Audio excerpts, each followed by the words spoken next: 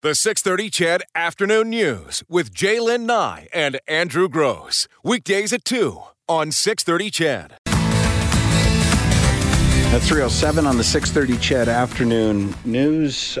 We just said goodbye to Dr. Dave Williams, who, among other things, of course, is an astronaut, was an astronaut. I suppose once you are one, you always are one. Number of you asking, after we had wrapped up, whether or not the doctor had seen any UFOs, and the answer is no. But I did see this story this morning. Apparently, this is kind of old news, but I'd not heard of it before, about this mysterious object, space object, that was observed tumbling past the sun late in 2017. Have you come up with the proper pronunciation? I don't know why they would name it this. The Oumuamua. I think you're right. I think so too. Oumuamua. Yeah. Okay. We're going to go with that anyways. Yeah, let's just, who's going to call BS on it? It's this object, and the reason that it got such attention in late 2017 was its unusual trajectory, the reddish stadium-sized object. Did you hear me? They said that it also accelerated and slowed down. So it didn't act like a typical asteroid, and it doesn't look like anything that scientists have seen before. And now the reason it's in the news today again is that there's a pair of Harvard researchers who are raising the possibility that this is actually an alien probe. And they say in a paper that's going to be published on November 12th that the paper's called the Astrophysical Journal Letters, that they say the object may be a fully operational probe sent intentionally to Earth by an alien civilization. I don't know where to go from there. I don't know either. I mean... what's your view on UFOs? Oh, boy. Our text line's going to light up. I know. We should probably say as well that there are many in the scientific community, as you can well imagine, are saying, no, you can't just want it to be something and then come up with the facts that meet that hypothesis. It accelerated, it doesn't travel, whatever. I don't buy UFOs. I'm just going to throw that out there right now. Just straight. So you've not been probed or anything? I have. Well, as far as I know, I have not been probed. By a UFO, an alien, right? But I am, as much as I would love to debunk the theory of UFOs, I am fascinated by Area 51. Like, I would love to spend a couple of days there and see the ins and outs and what they do. Half a dozen presidents said that they would completely disclose what goes on and then haven't. No, of course not. But they would have the authority to find out. They can do whatever they want, but none of them have actually stepped up and said, you know what? I just found tomorrow out. At noon, yeah. I have a press conference to talk about everything at Area 51 and all things UFO and alien related. It is actually kind of funny because one of the scientists, a leading scientist somewhere, somebody with one of those big brain guys, he suggested that the manner in which it was propelled is sort of like, I don't want to put words in his mouth, but I didn't say who it was anyway, so who cares?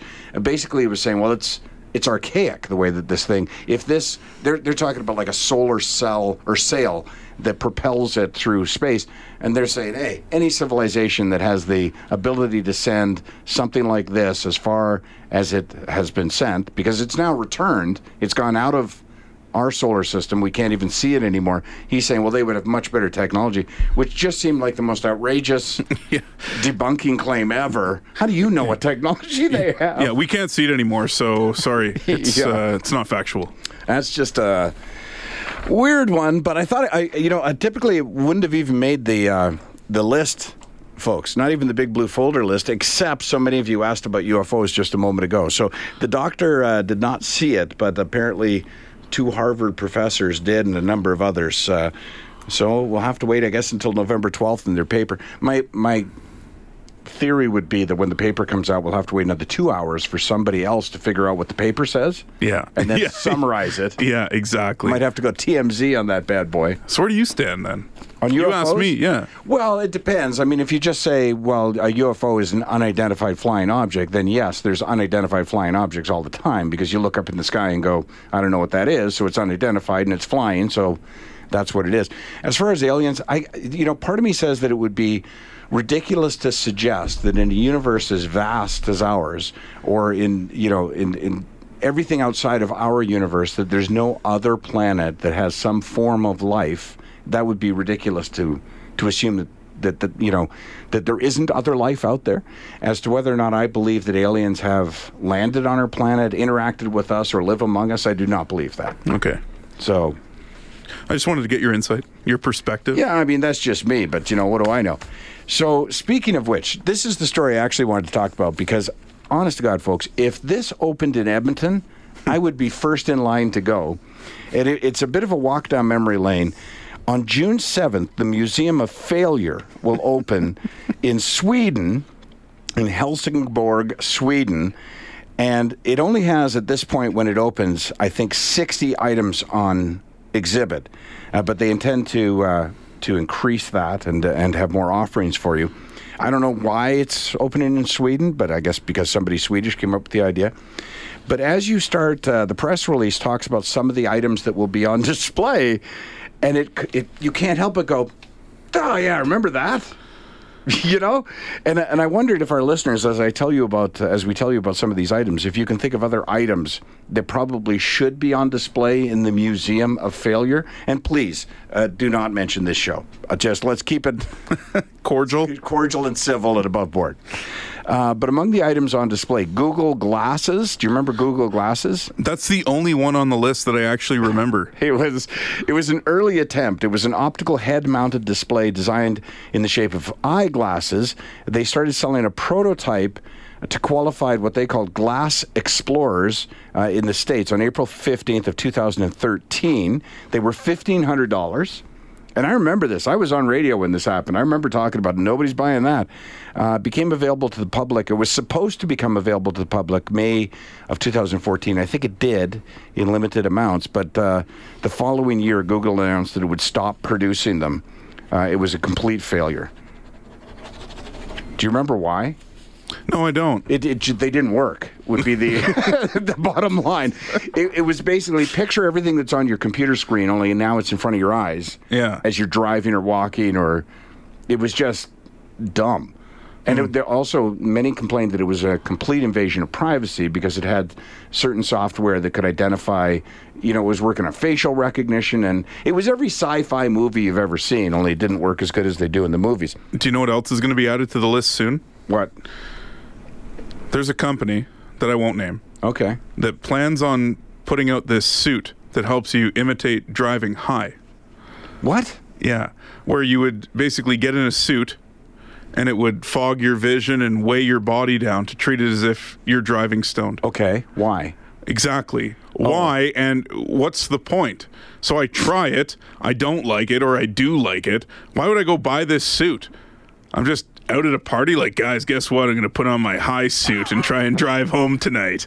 Or is the idea that you put on the suit so you enjoy the effects of being under the influence, but then you can take the suit off? Yeah. But if you're in a suit that has you under the influence, or why would you think to take the suit off?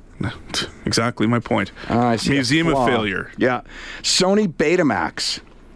And I didn't know this. Now, I remember Betamax, and you would not. VHS would probably be something that you remember. I do remember VHS, but I do not remember Betamax. Well, Beta was Sony's, and what they wanted to do was, as many companies have done in the past, they wanted to make their format the benchmark. So for personal use cameras, video cameras, that kind of thing, it was Betamax, and they had a run-in with JVC, who produce video tapes and this kind of thing, where they wanted to insist that JVC go into business partnership with them and only make beta compatible tapes. And JVC just felt that, well, they would be a slave to the Sony people if they did that. So JVC launched their own format called VHS. And the two went head to head for the better part of 40 years. But in the end, of course, we all know Betamax failed. They were big, clunky, and horrible. The sort of think 8-track technology, kind of, but also in the Museum of Failure. How about the Apple Newton? There's so many good ones on here. I know. The Harley Davidson perfume. I know. Among the Harley Davidson perfume, Coca-Cola Black, which was coffee-flavored Coke, Colgate Beef Lasagna TV Dinner. Colgate Beef Lasagna TV. Okay. And the Trump Monopoly-style board game, do you remember that? I do. It was, I think, just New York, and you bought towers. And yeah, exactly. I don't think you ran for president on that one, but... Colgate beef lasagna TV dinner. Good. Does that, if you saw that on the shelf, would you be like, I got to get me some Colgate beef lasagna? Mint beef flavored lasagna. The funny thing is, they entered the TV dinner market at about the time everybody had sworn off TV dinners, which was the other thing. So timing was bad on their part. You're probably not old enough to remember TV dinners. To an extent. Here and there. It wasn't a silver tray that you couldn't put in a microwave, which was fine because we didn't have microwaves. Yeah. You heated it up, and then you pulled the cardboard top off it, and then there was peas in one little compartment. The plastic film that you had to peel off, too. Yeah. Well, it wasn't that sophisticated. I think it was just cardboard. And then you couldn't really... Everything had its compartment. Oh. Well, I may not have remembered the specific TV dinner, but companies that tried to carry it forward, right? And they'd have this awful so-called brownie that was in one of the compartments. That's right. It was just a pile of chocolate that you heated up. I remember that. Yeah, it was the Hungry Man's. Yeah. Hungry Man's. They really tried to carry on the TV dinner experience, but my God, they were bad. Was it, and this is not in the Swedish Museum of Failure. But it will be? But it could be, but it was more a marketing failure. I think it was, I want to say Big John Beans. Okay. Which there was nothing wrong with Big John Beans. They were pretty good. But when they launched into, I believe, France, and this is why you should Google stuff. I think they translated it literally and just said, well, we'll call it Grand Jacques beans or something along those lines, right? But it turns out saying that in French to Parisians refers to something else on your body. So it's not exactly like a quarter pounder with cheese being a Royale with cheese. Exactly. It doesn't quickly translate. The Apple Newton. Now, somebody wanted to buy me an Apple Newton, and fortunately, as good fortune would have it, I had already heard how bad these were and didn't get it. It was the first ever personal digital assistant. Apple, of course, is the one who came up with it. They shipped the first device in 1993. Production ended in 1998, so it lasted for 5 years. But some of the problems associated with it included its high price. It was ridiculously high priced, which is not unexpected. I remember the first calculator came out. My dad brought it home from the office. It literally could only do plus, minus, times, and division. Yeah. And it was ridiculously expensive. And it only went to like 3 decimal places or something. But so, with time, as they produce more, you hope the price will come down. But it didn't happen in this case. Plus, there was 2 problems. It was basically, picture a piece of paper with a pen, right? And you write something on the piece of paper. Well, that was the Newton, only it was a screen. So, or what was that? Oh, you're probably too young for that, too. What was that thing where you would you could draw a picture on it and then rip up the plastic and the picture would disappear and you could write again? I don't know. I was thinking of an etch and sketch, but that's not. But even before that, I think they probably still sell them at gas stations. But anyways, the problem with this Newton was it had a really hard time interpreting handwriting. So the feature was that you could write what you want, like make appointment 2 p.m. and it would be like, do you want apples? And like, no. It's like when you ask your voice provider on your phone a question and they're like, we don't understand what that means. Or they pick a city that's like 2,000 kilometers away. And you're like, oh, can I get to Calgary this way? Right. And they're like, if you want to get to XY Montana, please follow these directions. There is a cattle auction okay, never mind. But this was my favorite, then we'll take the break, because I remember this. Nokia's N-Gage. Now, you wouldn't remember this. It lasted so little amount of time that it was gone before most people even knew it existed. What the idea was, Game Boy Advance had come out, and so Nokia took a run at them, and what they did was picture your Xbox controller or your whatever gaming system you like to use, PlayStation 4 controller, but put a phone in the middle. So the idea was it was a phone, only you could play games on it. So you could make a phone call or you could play games right on the controller, right? The only thing is the phone buttons they look like phone buttons, and gamers don't play with phone buttons. So it didn't appeal to people who wanted a phone because they would just buy a phone, and it didn't appeal to game players because why am I playing games on a phone? Like, picture any game you like playing, and your selection is 1, 2, 3, 4, 5. You know what I mean? Like, It was just awful. It was described as resembling a taco, which led to its nickname, the Taco Phone. Creative. Yeah, anytime your product becomes a nickname, Taco Phone, you've probably done something wrong in research and development. That is some of the items that will be available on June 7th, the Museum of Failure, opening in Helsingborg, Sweden. Let's take a break, and when we come back, I don't know what we're going to do. 3:26. We just have a minute left before we throw to the news.